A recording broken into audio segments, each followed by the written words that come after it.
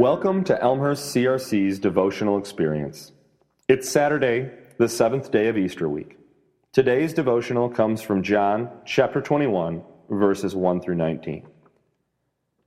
We all know Peter. He's Jesus' guy, his right-hand man during Jesus' ministry on earth.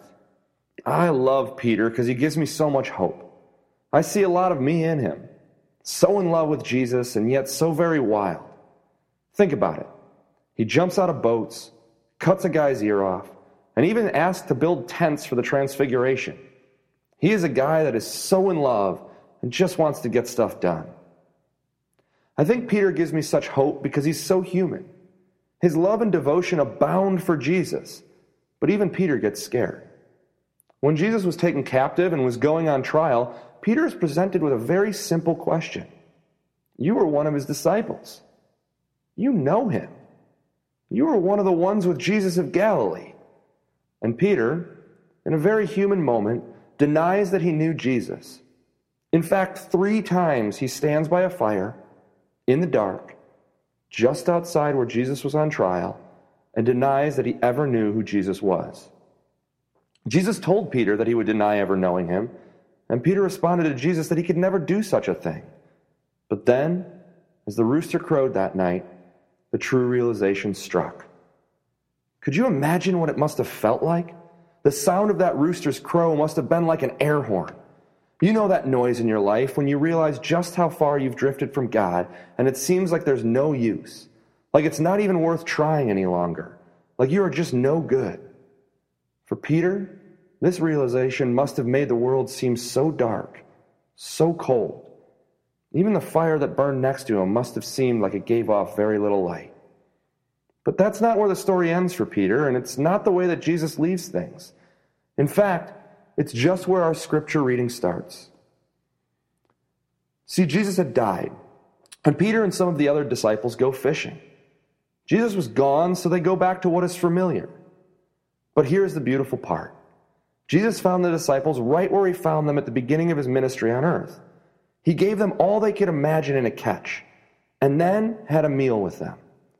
During that meal, he asks Peter if Peter loves him more than those fish. Those fish represented the old stink, but also the comfortable safety net, the familiar life, not the crazy life, the life that we thought would make us happy. And so Jesus asks Peter 3 times, "Do you love me?" Peter says yes, and Jesus responds, "Feed my lambs." Do you love me, Peter? Take care of my sheep. Do you love me, Peter? Feed my sheep. Each time Jesus asks this, Peter answers yes. The last time he even cried out in frustration, "Yes, Lord, you know I love you." He was at that place where he desired so badly to forget what he had said and done and be forgiven. That's a beautiful thing. See, Jesus is bringing back light into the darkness. He is undoing the very thing that Peter thought could never be forgotten, what Peter thought could never be forgiven. And Jesus does all this around a fire, just like the fire Peter stood by and denied Christ. One of the most amazing senses we have is our sense of smell. It is one of the most powerful ways to recall memories. Could you imagine that every time you smelled a fire, you would remember your denial of Christ? But Jesus' love for us goes so deep that when he redeems Peter, when Jesus redeems us, he does it fully. His light comes bursting into the darkest places of our lives, the parts we wish to never relive, to never remember.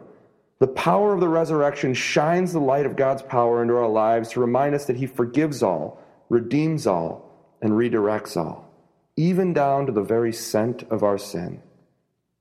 So here's what we want you to do. Find a dark or a dim place nearby. As you do so, remember that God has forgiven you and redeemed you. He will go to the farthest stretches to bring restoration to you and to bring you back into right relationship with himself. Bring along 7 sources of light for the 7th day of our experience. As the light begins to push out the darkness, speak these words. Out of the darkness of the tomb, the light is shining.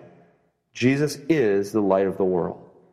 If you can, sing a verse of the song, "This Little Light of Mine." And thank you for joining us.